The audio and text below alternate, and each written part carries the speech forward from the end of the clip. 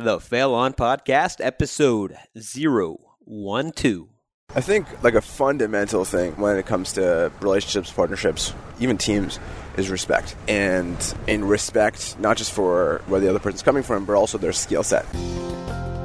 Welcome to the Fail On Podcast, where we explore the hardships and obstacles today's industry leaders faced on their journey to the top of their fields through careful insight and thoughtful conversation. By embracing failure, we'll show you how to build momentum without being consumed by the result. Now please welcome your host, Rob Nunnery.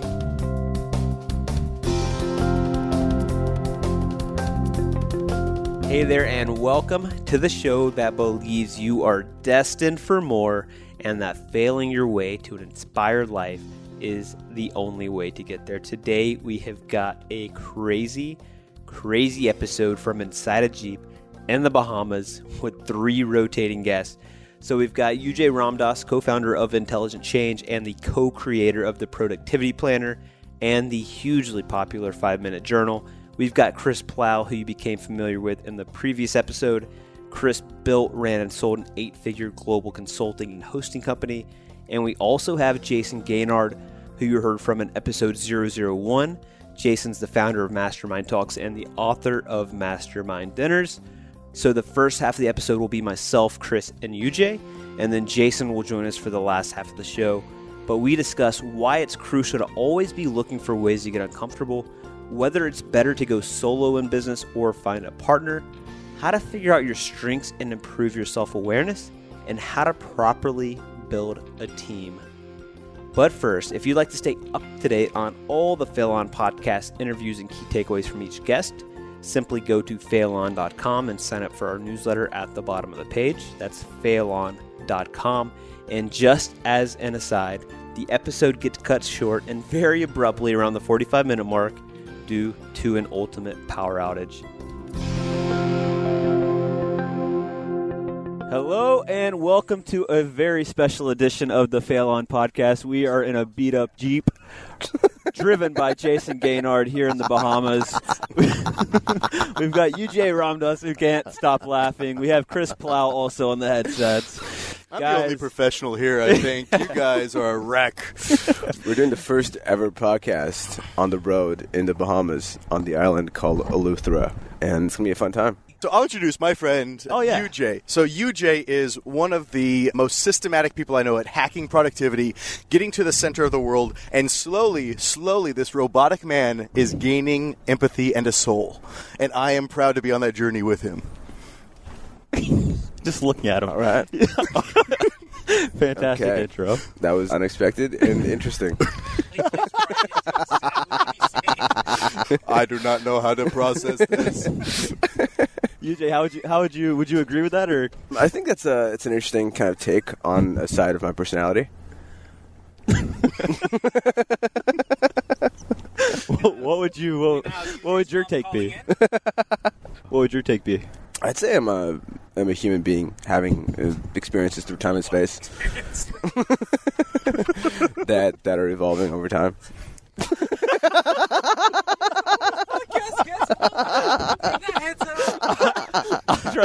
I'm trying to process that. Back to journaling.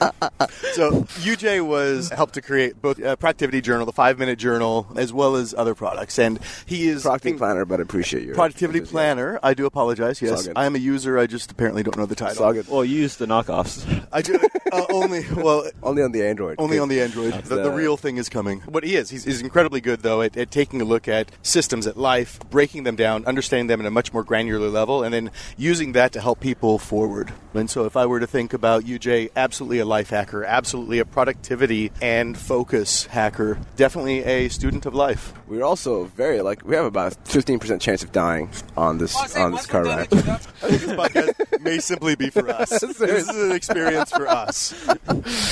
So you've had several conversations with people about this whole move faster, begin rather than being paralyzed with fear. Yeah. Do you feel that you've achieved some nuggets for either you or for the audience that could really shift things? I'm curious, so what have you found along the journey? Is there anything that's really resonated with you where you're like, damn, that is awesome, that's really made a difference? Yeah. Or is this a continuing journey? I think it's actually boils down to a really simple thing. Everybody said it a different way, but it all comes back to the same thing, which is, you're never going to have the perfect idea. It doesn't exist. So just get started, take action, start moving, and then as you get going, doors open, you start to see a through line of what's working, what's not working, and also you get to see what you actually like doing, what you're passionate about. I don't really like that word passion just because it's so overused, I think. And it's more about, is there an actual need versus cares what you're passionate about if it doesn't solve anything for somebody else. This is advice that we've all heard many, many times in our lives, and yet we still get paralyzed, right? From your experience, because you've obviously moved forward with this podcast, right? After potentially a period, and I don't know, but a period of fear or deciding whether you should. Totally.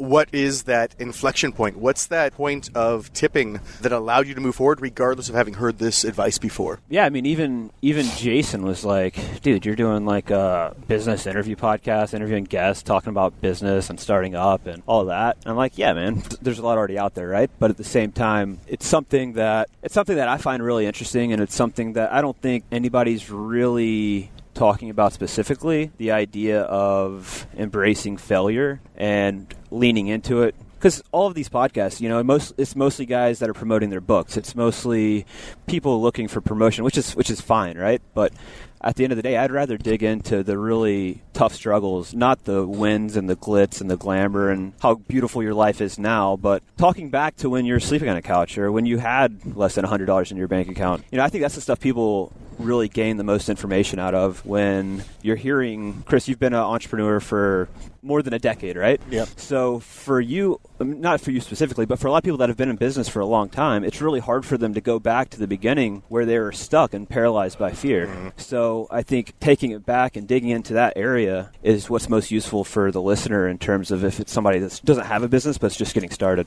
Yeah, 100%. I think that this is a podcast, this is a voice, this is everything else is unique and something that needs to be out there. So I encourage you and applaud you for doing it. But just a slightly more personal question, if you don't mind, which is, when did that knowledge of, I know I need to move forward, I know that it's about movement, that it's about creating for others, what was that moment for you where you overcame the fear? How did that knowledge sink deeper into action? What was that for you? Sure. I guess I was in a fortunate circumstance where I had some resources. I've had successful businesses, so I could take the time and actually let things digest and let things settle and figure out which direction I wanted to go, which I don't know if that's good or if that's bad, because I usually work my best when I burn the ships and there's a serious fire coming towards me and I have to move. So I do better with the pressure, in a sense, versus having time to think and plan and analyze what my next step is. So for me, it was, so just a little bit more context. So I'm coming out of an advertising business that was a heavy cash flow business, but not really a tangible asset that I could sell. And it was very reliant on myself and my partner at the time to generate the revenue and profit. For me, it was really hard to step out of a business that was making money and move towards something else, even though I knew it was the right thing to do. For me, it was kind of burning the ships in that aspect of, I'm turning away money on this side and stepping into something that I care more about, which is helping people like Jayson. He's over here. He's laughing because we're in a piece of crap car and we've got $1,000 worth of podcast equipment in here. And no way to lock it up. The car doesn't lock and the window is permanently down.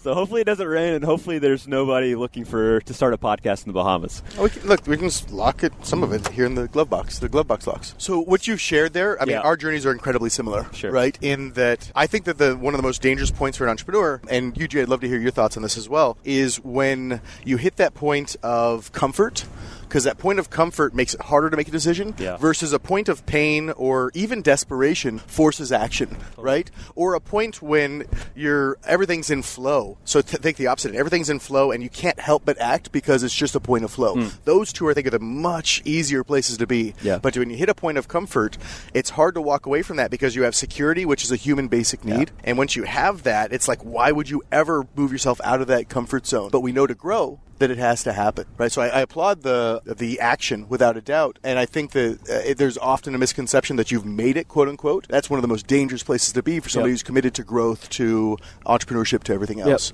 My thoughts. I'm curious how you guys feel about that. Yeah, so this whole made it thing is very based on comparison. So made it compared to maybe somebody who's earning average income in the country we're in, for example. And so the human mind can't stay without comparison. I think that's a fundamental law or need. And so I just like to set my sights higher. I just like to look at people who I really admire, who really, really inspire me from what they've done. And I also look for people, I think it's a really important concept, who share my natural style. So, for example, kind of you mentioned, Rob, that your natural style is like you like to burn the bridge, burn the ships, and take action. Prefer not to like plan, analyze, and look ahead. I'm the opposite. Actually, so I like to burn the bridges, but I also like to plan. To me, what I like is I like to have enough time so I can map everything out and deploy things as they need. But the point I'm trying to make is like having a certain level of discomfort or I guess stretch points are really, really important in life. One way to do it is to always have kind of, as I mentioned, have your sights up to someone that you admire who's done way more than you have, and so it just keeps you in check. And the other one is I just like to pepper my schedule with things that I know are going to make me feel uncomfortable and help me learn a lot. Like what kind of stuff, out of curiosity? For example, like right now, one of the things that I frankly know nothing about or very little about is investing. Understanding how to deploy these resources. And I have a good friend who's very good at understanding that and knowing that and doing that, and that's his work. And every 2 weeks we'll sit down and we'll do like a 4 or 5 hour session and diving deeper into the fundamentals of how he does what he does. Got it. And so that's an example. Also like to meet people who've done something in an industry that's completely different from my own. And so something I love doing is diving like deep into anything, whether it be myself, if I'm diving into product, or if I'm learning from somebody, or I'm teaching somebody. And again, to go deep, you need time. And I feel like 3 to 5 hour stretches is plenty of time to get a nice deep learning session in. Does that answer your question somewhat, Chris? Yeah, no, it does. Yeah. Gives context of slightly different views upon this, right? Yeah. So I think that the commonality here that you just expressed is that we all look for a plan A, and we try to do that. You tend to be a bit more strategic than some people are. Yeah. I believe I tend to be a bit of a first start, so I jump in and try to learn along the way, right? Rob, my sense is that you're somewhere in the middle, though I could be a little wrong on that because we're just getting to know each other's stories. No. He's playing paparazzi and taking pictures of each of us. Sorry, I was taking pictures so everybody could have some context to what the visual is right now. Jason's eating an apple. Chris is wearing some pink, flowery sunglasses, and Those are my daughter's sunglasses.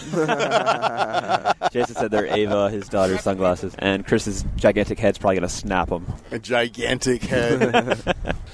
Actually, kind of fun. Sorry, Chris, reframe that question again to me. No, it wasn't a question. It was an observation. Oh. He's significantly more strategic than I am. I'm a bit of a first start, jump in and learn along the way. I prefer that. My sense of you is being somewhere in the middle. Well, I would say so. My Colby's my quick start's very, very high. What's your Colby? I don't remember all of the categories, but I just remember my quick start was super high. It's actually funny because my former partner and I, in the last business, it was an interesting partnership because we had literally the exact same Colby score. Oh, wow. Which obviously is not an ideal situation, right? Because we have the same strengths. We didn't complement each other at all, which was, I love him as a person, and we just had the same skill set, but it wasn't going to work in the long term as a partnership. So I'm happy to be starting kind of fresh on my own, and I know I need a really good systems and processes type operational person in the future. So that was a really good lesson learned. So if you don't mind, a slightly different line of question, because I think this is relevant to everybody here. We had a conversation before this about partners or no partners. Yeah. Right? And I know that you, Jay, has worked very well with a particular partner in Intelligent Change, right? So I guess starting with you, Jay, what are your thoughts on solo endeavors versus having a partner in business? Well, partner is just like anything else. Like, you got to pick them well. And it's especially if it's a long-term business, it's something that, like, for example, Intelligent Change is something that we realize we don't want to sell it. Yeah. It's a company we want to build long term. It's something that you want to know that you cover a couple things. Kind of Rob mentioned this, complementary skill sets, which is really important. If you have similar skill sets and similar modes of action, which is what Colby tests for, then it's not ideal because you're both doing the same things. There's no diversification. Right. And then the other thing is, core need is sharing sharing the same vision and having the same values. Like the hardest conversations that Alex and I have are the conversations about vision and values. It's about where do we see this? Does this line up with what we believe, and how quickly can we make it happen? Right. So it's the do we align on the same vision? Like the specific day-to-day decisions, like there's almost very little friction on that. The medium term, there's a bit of friction because sometimes I think we need to prioritize one thing over another. But as long as you're having fun and you believe you're building something great, you're willing to have the hard conversations. It's kind of like I've never been married, but it's kind of like a marriage. You sign up for something in the long term, and then you just believe the best in the other person. And you keep reiterating what's important to you, and you keep trying to understand the other person and take it from there. In terms of, like, I definitely know in my life I'm going to have not just one, but many partnerships in businesses, and I have such extreme strengths and weaknesses. Pretty good at a few things. I'm really bad at a lot of things. And I need to have people around me that control for those weaknesses. And so I'm going to work in teams, in companies. I'm going to have tons of teams, and definitely a bunch of partners, because as long as you're aligned, I feel like I have a decent handle on it, and I want to create a bunch of cool stuff in the world. That's where I'm at. In terms of solo, I don't know. It would be cool to do stuff, but I don't have tons of experience with it, to be honest. Right. So I can't really comment. Yeah, fair. Chris, I know you are into ventures right now with a couple partners. Tell us how that looks. Do you guys complement each other? What's everybody bringing to the table that makes that work? Yeah, so just to take a step back, similarly, my last business was involved with a partner. Amazing guy as far as trust and our ability to complement each other on work and skill set. But the point at which it became difficult was the point of exit. We had just different needs, both financially and lifestyle-wise, and thoughts about where we were going. And so when we got to that point of exit where I realized that this is no longer the path for me, and instead of just stepping away and allowing him to control, I wanted fully out, right? Yep.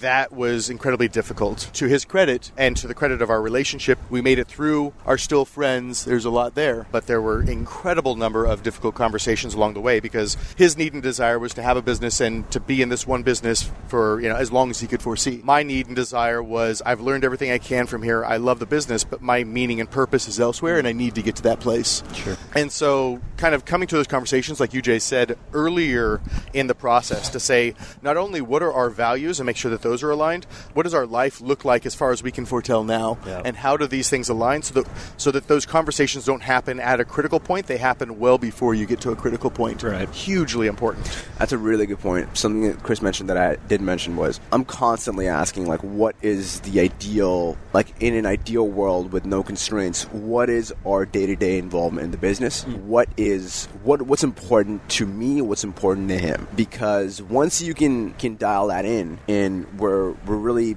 focused on what we want, it's amazing. Ray Dalio has a really great book called Principles, where he talks about this. Like, as long as you know what you want and you know what other people want, you can arrange the business system in whatever way you need in order to get the output that you want. Of course, that's going to take work and time and effort, but it's going to work out because it's aligned with the fundamental drivers of your lives. And that's a really, really important point, even if you're building a solo business, is dialing in really keenly to what you want. A lot of people get what they want and realize, oh shit, that's not really what I wanted. Yeah. That's terrifying. It's terrifying because, like, you could lose years of your life to something that you think you're getting, and then you get it and you're like, ouch. I've kind of used that fear in a certain way to test, okay, like, do I really want this, or am I just bullshitting myself? Because I think, I don't know who it was, there's a really great quote, I think it's Richard Feynman, but I could be wrong. It says, it's really, like, it's important not to fool yourself, and you are the most important person to fool. Mm-hmm. I like to try not to fool myself as much as possible. Yep. Kind of really ties into what Chris is doing right now in terms of taking entrepreneurs and equipping them, taking them from a place where they're focused on kind of the financial success aspect, and then moving them directly for that to be fulfillment to actually being fulfilled with what they want in life. Chris, I'd love you to talk a bit about that. I know we've talked about it in the past. Yeah, and it ties directly into this conversation, right? So as UJ says, the more you know about what it is that drives you, what it is that is your path, what are your needs and desires, not just fundamentally, but like what's driving you at a deeper level, the more you can share that with somebody else. So right in the context of a partnership, you can be very clear about, here are the things that drive me. Here are the things that I need and want out of my life. Here are my fears as well. Like imagine being able to step into any relationship, romantic, friendship, or business, and say, here are my triggers, here are my fears, and these are how, the areas in life that when they happen, I may not be my best self, right? And give people forewarning on that. So I think that having that core knowledge of yourself is critical. And then when you start to look at partnerships, having those conversations early on to not only share the directions, but I call it like laying out the business baggage. Yeah. This is what has gone poorly for me in past relationships, business, and otherwise. This is what's gone really well. And laying them out so that you not only have opened up and shared more of yourself, allowing the other person to do the same, but you have also then set a groundwork to say any future conversation can be this open, can be this vulnerable, which makes it so much easier to step into difficult conversations. And that's the businesses I'm starting now, aside from my own personal brand and story. That is a solo effort. Right. Everything else I'm doing is a partnership effort, because the scale that I want to affect the world, and I think that it's possible for us together to affect the world, requires those partnerships. Yeah. And like you, Jay, said, there's incredibly complementary skill sets to help to make that happen. Totally. Right? But it began with these conversations of, what is my perfect day, which is an exercise I learned from Jayson Gaignard. What are my core values? And getting deeply into there, which I learned from James Wallace. What are the things that have gone right or wrong in my relationships before, and how can we avoid that, which is something that I've just learned from experience, and pulling that all together into the basis of any relationship and getting it out of the way immediately. If you want to change the world, can you do that on your own as a solo entrepreneur, or do you have to, and build a team underneath you, a leadership team, etc., or is a partnership necessary? I believe it depends on what your focus is. If your focus is pure inspiration to share a story with the world, I think you can do that alone. Right? A single person's story can affect the world and inspire the world. What's important to me, though, is I love both the combination of form and function. So not only this beautiful form of inspiration, but the function of execution to making it happen. And for that to be done effectively and at scale, I truly believe that partnerships are required. Sure. And so I embrace them to say, I want to share a beautiful story with the world, and I want it to actually be executed upon, for it to affect, and for other people to take action, including myself. I can't see a way for a single person to embody all of that well. Except for Jayson Gaignard to my left, who actually has 100% profits in his business, but he has no partners. Okay. And he's scaling but let's be fair. So you have zero partnerships in any business that you have going on? Zero partnerships. If I get divorced, I owe money. Yeah. No. So what you're saying is the man who is basing his reputation on networks and networking So in case you couldn't believes hear, that he can do it all alone. In case you couldn't hear Jayson, Scarcity mindset. on the way back on this trip from kayaking, we'll have a headset on Jayson so he can get his 2 cents in, because he's got a lot of stuff to say apparently. without a headset on, maybe put the headset on, he shuts up. Yeah. Who knows? Hey, but there is a difference between control of company and partnerships, because you can look at partnerships could be affiliates, they could be advocates of yours who help to take your message forward, who have no financial stake in your company. I look at the term partnership fairly broadly. Yeah, and so you got to look at what really works best for you. Right. In my personal brand, I will have zero partners that affect control. Right. I want that to be completely under my control. Everything else for me, very open to partnerships, and I didn't expect that. As I walked away from the last business, I had told myself I'll never have a partner again. Not because my partner was bad, but because those conversations at the end were so difficult that I didn't want to have to go through that again. I'm right there with you. That's where I'm at right now. So maybe that will evolve. I'm sure it will. But I think statistically, you'll see a lot more large businesses start as partnerships. You'll also see, personal brands, obviously, as Chris mentioned, a personal brand can really make a huge difference in the world. Sure. You look at Daniel Pink, you look at Malcolm Gladwell, right? Yep. That kind of thing. But beyond that, if you're actually looking at a business of sorts, right. A partnership is statistically it's a lot more common than solo. And even if it's solo, it's totally doable, very possible. It's harder. You've got to surround yourself with the support faster. There's a really great African proverb I also learned from Jayson. Jason's just knowledge bombs. He's dropping shit from all over the place. He's raising the roof now, too. That's right. I didn't know people still did that.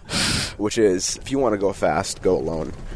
Say it again. If you want to go fast, go alone. Okay. If you want to go far, go together. I like that. I think that's as true as for geographical distances as for business durability. All right, we have arrived to our kayaking and snorkeling adventure. Just to close the session out, UJ, what does failure mean to you? Failure is data. Failure is data. And sometimes it's hard to get to the emotional and mental data that tells you what's actually going on.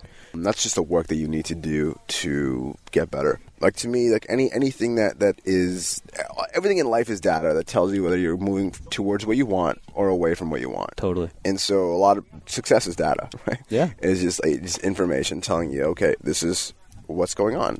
And then as humans, we make a story around that. That's something we can't help, and that's something we can influence. Failure is a beast that you got to wrestle. I love it. Yeah. I love it. Chris, any parting thoughts, man? I appreciate you taking the chance of doing a podcast in a very different way. For sure. Right? Same. Like, again, like this is what it's all about, leaning into something that's different, learning from it, figuring out what works amazingly well, what doesn't, and improving. Yep. Right? So you've embodied this process. Thanks, man. I really appreciate that. We got another 30 minutes. Jayson, just so we have another 30 minutes. What? Oh. So we got to drive upriver, or up, not This upriver. is hilarious. Oh, my God. At least this is working out for the podcast. Yeah. Rob was like, I was done with this experiment. Thank you very much. That was my close. The cool part is you can edit it out. No. Yeah. You want to? Here, I want to put it on Jason. Yeah, we don't. No. We don't edit anything. Are you Yeah, sure? Jason's getting on the horn. Jason, come on, man. All right, so we're gonna Jason, you know you we're want gonna it. do a little switcheroo. Get Jayson Gaignard in the hot seat. Here, just hold this back there somewhere. Yeah. Go. All right, now for the real knowledge bombs. Jason Gaignard is on the line. All right, so Chris Plough's driving.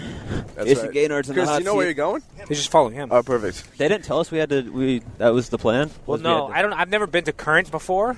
So, for context, for those listening, Current, Bahamas. Well, Current is a part of Eleuthera, so I've never been there before. So I'm actually glad we're here and we're going together. So, was it 360 photo? Chris Plough's taking 360 photos. Doesn't make sense. I got to see what it looks like when it's all said and done. Doesn't make sense. All right, everyone, ask me questions, and I will grant you knowledge bombs. Well, you've heard some of this conversation. So what's your take? all What's your this take conversation, on failure, I actually zoned out. partnerships, Incredibly boring. Life. The tone of your voice, CJ. incredible?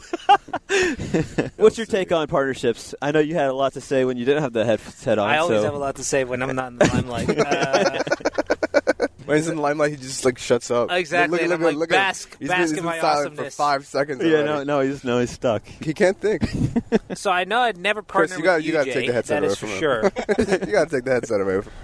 Here, let me break it down for you. I've had 2 or 3 partnerships in my life. So we talked about Colby and like Quick Start, and I think I was like a 9. I'm certain I'm like a 11 out of 10 when it comes to Quick Start. I love starting things quickly, and I feel like talking to a partner about things just slows me down. Yeah. I've had like 3 partnerships, but really 2, I guess, somewhat legitimate partnerships on some level. They were both very short term, and they both failed really quickly, which I'm very grateful for. But then at the same time, there's a saying that the common feature of all your dissatisfying relationships is you. So to me, like, the common feature of all my failed partnerships on some level, even though I've only had 2, is me. I definitely take responsibility in potentially being part of the problem in those partnerships. But What do you think was the problem? One, I went into them way too quick. Like, way too quick. Got married in Vegas kind of situation? And these happened, like, early on in my career. Yeah. I would definitely approach them way more methodically now. Like, I know now one of my rules, and this may or may not be good, but one of my rules is that, like, I would never get into a partnership that could make me bankrupt on some level. Meaning that, like, I like cutting ties with things that take a lot of, like, if things don't go well, I want to be able to cut ties and walk away. Yeah. If I'm in a partnership, I wouldn't want to be in a partnership that's like the business is my whole livelihood, Right. or I'm 100% invested in it. I would do partnerships that are smaller things, and that if the partnership doesn't work out or we have a disagreement, it's easy for me to walk away and just continue to move on. Yep. That's one thing. But, I mean, to what UJ said, again, I move very quickly with businesses and ideas, and I like testing things and trying things, and I haven't had like a the one thing about UJ, again, he's very methodical, has like, just harps on like the importance of vision and getting his business partner on board with the vision, and I totally understand like how that alignment would ease things significantly, but that's never been my DNA historically. My sense is that you don't have patience for that kind of stuff. No. Yeah. No, I rather just... I'm long-term thinking in a certain sense, but very short-term thinking as well, as far as like I want to try things and see directions, and I don't want to be too married to the long-term vision, because actually, as Philip McKernan says, who's somebody on this trip with us, that too oftentimes we're busy chasing opportunities that we miss out on the possibilities, and I've learned that to be true. Like Cameron Harold's a great friend of ours. He has this vivid vision thing where you have to get clear on your vision for the next 3 years. Man, 3 years ago, I never thought I'd be where I am today by any stretch. Like, I could not imagine where I am. So we were talking about this offline, like the surrender experiment and that kind of stuff. And I feel like it's somewhat in alignment with that, where... you can't, it's just so hard to, I guess, predict on some level where you want to go in the next 3 years. In today's day and age, especially because there's opportunities are abundant, technology is moving so quickly, and those kind of things. But I do see the value in it, but I probably don't put as much value as other people on vision, and a more, I guess, kind of go with the flow on to some extent. Does that make sense? Yeah, totally. Because I mean, even with mastermind talks, you're not planning 3-5 years out. You're just taking it year by year, right? Yeah, we take a year by. I mean, the evolution of the event, and that's the one thing. If we were married to a vision, Mastermind Talks is only like 3 years old. Our first event was 2013, and that was May 2013. We're March 2017. It hasn't been all that long ago. And initially, when we started out, we wanted to be almost like the TED Talks of entrepreneurs. And we'd have these speakers, these world-class speakers, compete for the best talk as voted by the audience. That was our model. And if I were to do a vivid vision based on that 3 years ago, man, I feel like sometimes vision could put blinders on you. But instead, like, I'm very good at like testing out a bunch of things and being very, like, every once in a while we have lucky breaks. And I'm very good at taking feedback, processing feedback, acting upon feedback, and figuring out when I have lucky breaks and how to leverage those. I can attest to that. So yeah, that's why I'm not a huge fan of vision on some level.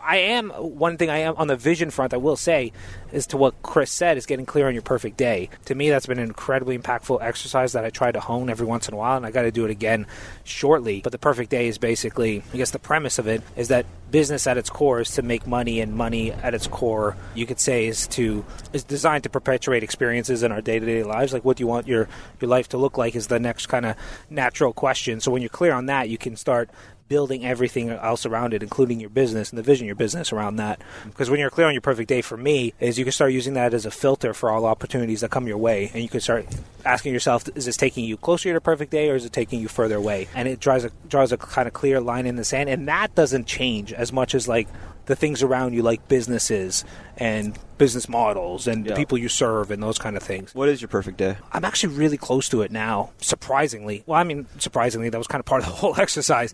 So the perfect day, I guess the one thing I screwed up initially was I designed like the perfect day, and I was like, well, I'm not going to live that perfect day every day. Like, sometimes I want to do something different on a Tuesday or those kind of things. So I guess the newest iteration, which I'm actually hopefully UJ and I could do it when we do our little escape in April, where we go away for a couple days, is to design a perfect day, but it was almost like I'm in conversation with myself 3 years from now, and it's more like, this is what my perfect day looks like, but, in January I'm going on vacation, and on Saturdays I do jiu-jitsu and those kind of things, because I didn't have that initially. But, really at its core, it really revolves around relationships. It revolves around certain kind of healthy habits, like working out and those kind of things. It revolves around having space and simplicity in my life. It also, where I live, not being like, there's a specific type of place I want to live, and oddly enough, we live there pretty much now. There's a few changes I would make, but I'm so close. Like, the power of the perfect day, to me, I'm not like this huge like secret guy or anything, but I think like setting these things unconsciously and just kind of letting go of them, they really, I mean, you start to make these small micro decisions that lead you in that direction. Great example is one of the things in my perfect day, which I originally wrote in 2012, was to have my own. So I had this picture of this house, but I had this almost like biohacking barn in the backyard where I could do like ice baths and have my own space. Basically, I have a wife and a 5-year-old daughter now. I still remember like the exact time you told me about the biohacking barn. barn. It was at Spoke Club in the screening room, and you were like, you were talking to me about it. I'm like, dude, this sounds exciting. Yeah. So the vision was to have, It was like 3 years ago about. Yeah, the vision was to have a house and then like a barn where I could kind of work out of and do like just have my own space.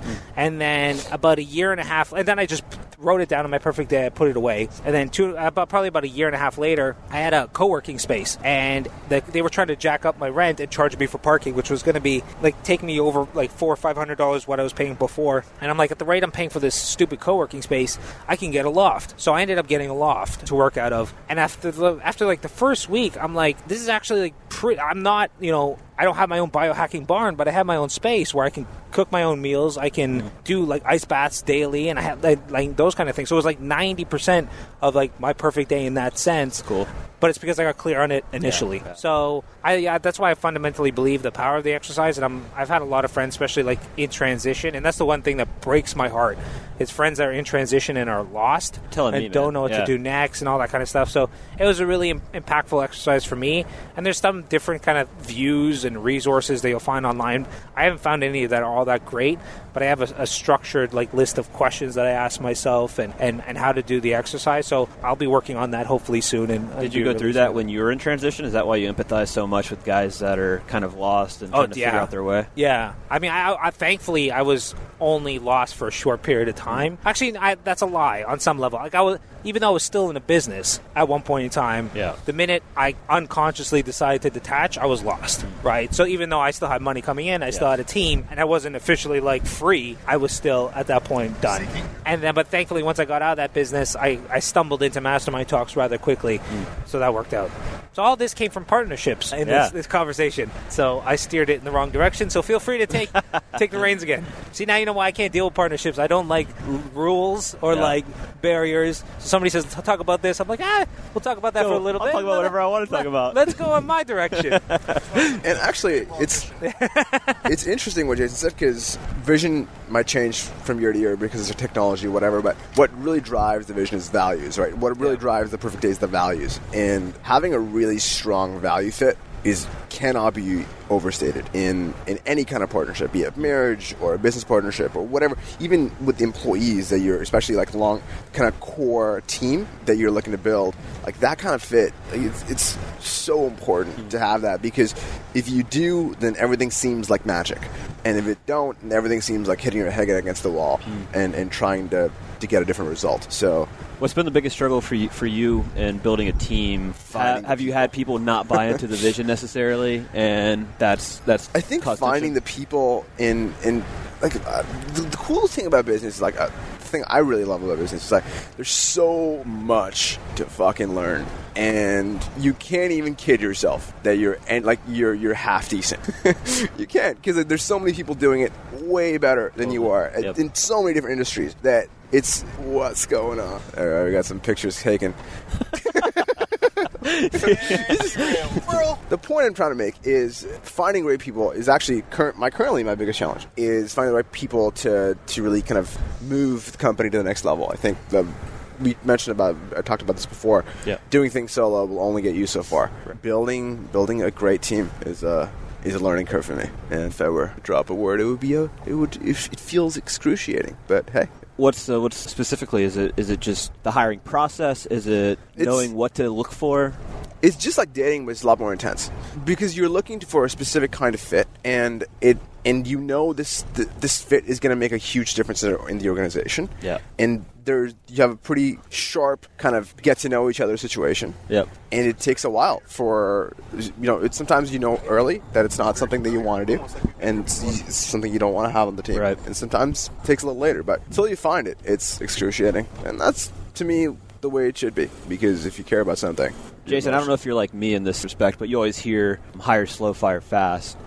But I just think hiring slow, so you want to find the right fit, but you also want to find somebody now. So it's like really, for me, it's a tough challenge. Well, that's why I would like hire a UJ in a heartbeat. Yeah, because he gets like such a chubby over hiring people and digging into their personalities Right. and like doing hours upon hours of interviews, and my eyes just like gloss over. I'm like, I don't know. I'm like, do I like you? Like, would I take you out for dinner? If so, then you're probably hired. So my philosophy historically is hire fast and fire slow, and it doesn't work at all.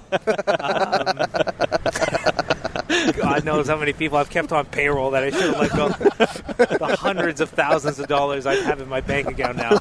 So I am not. Yeah, I'm definitely not. I'm a model entrepreneur as far as what not to do. So when it comes to like hiring, and I even like when Yuji gets people, he gets so. Like, hires people, he gets so excited. Like, so excited. Like, that's what he was, like, built to do. Yeah. Just not my DNA. And getting back to partnerships, again, I'm not totally against it. I probably wouldn't have a partnership in Mastermind Talks because I care too deeply about it. Yeah. And that makes sense. Also, the one thing, I definitely have some control issues.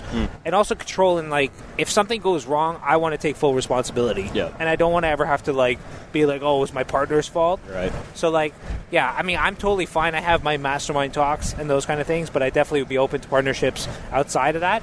And I think that puts me in a better headspace as well when it comes to like looking at partnerships and possible opportunities. Yeah. But I'd find if I had somebody like UJ, it would be great because UJ's also this also matters as well. UJ really operates the business, like his business with Alex. He does like the bulk of the work, and Alex is great and he's involved. But that similar to Alex, that's not his nest egg. Like that's like he has Luxy Hair and his other brand and stuff like that, which is his day to day.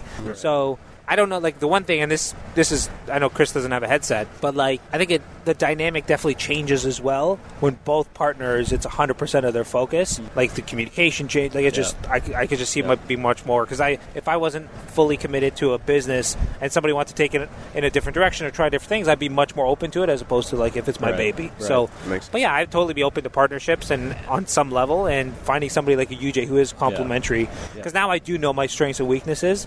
Back then I didn't. I mean, once you have that awareness, it definitely changes a lot of things. One thing I ran into with my last partnership is I felt it really.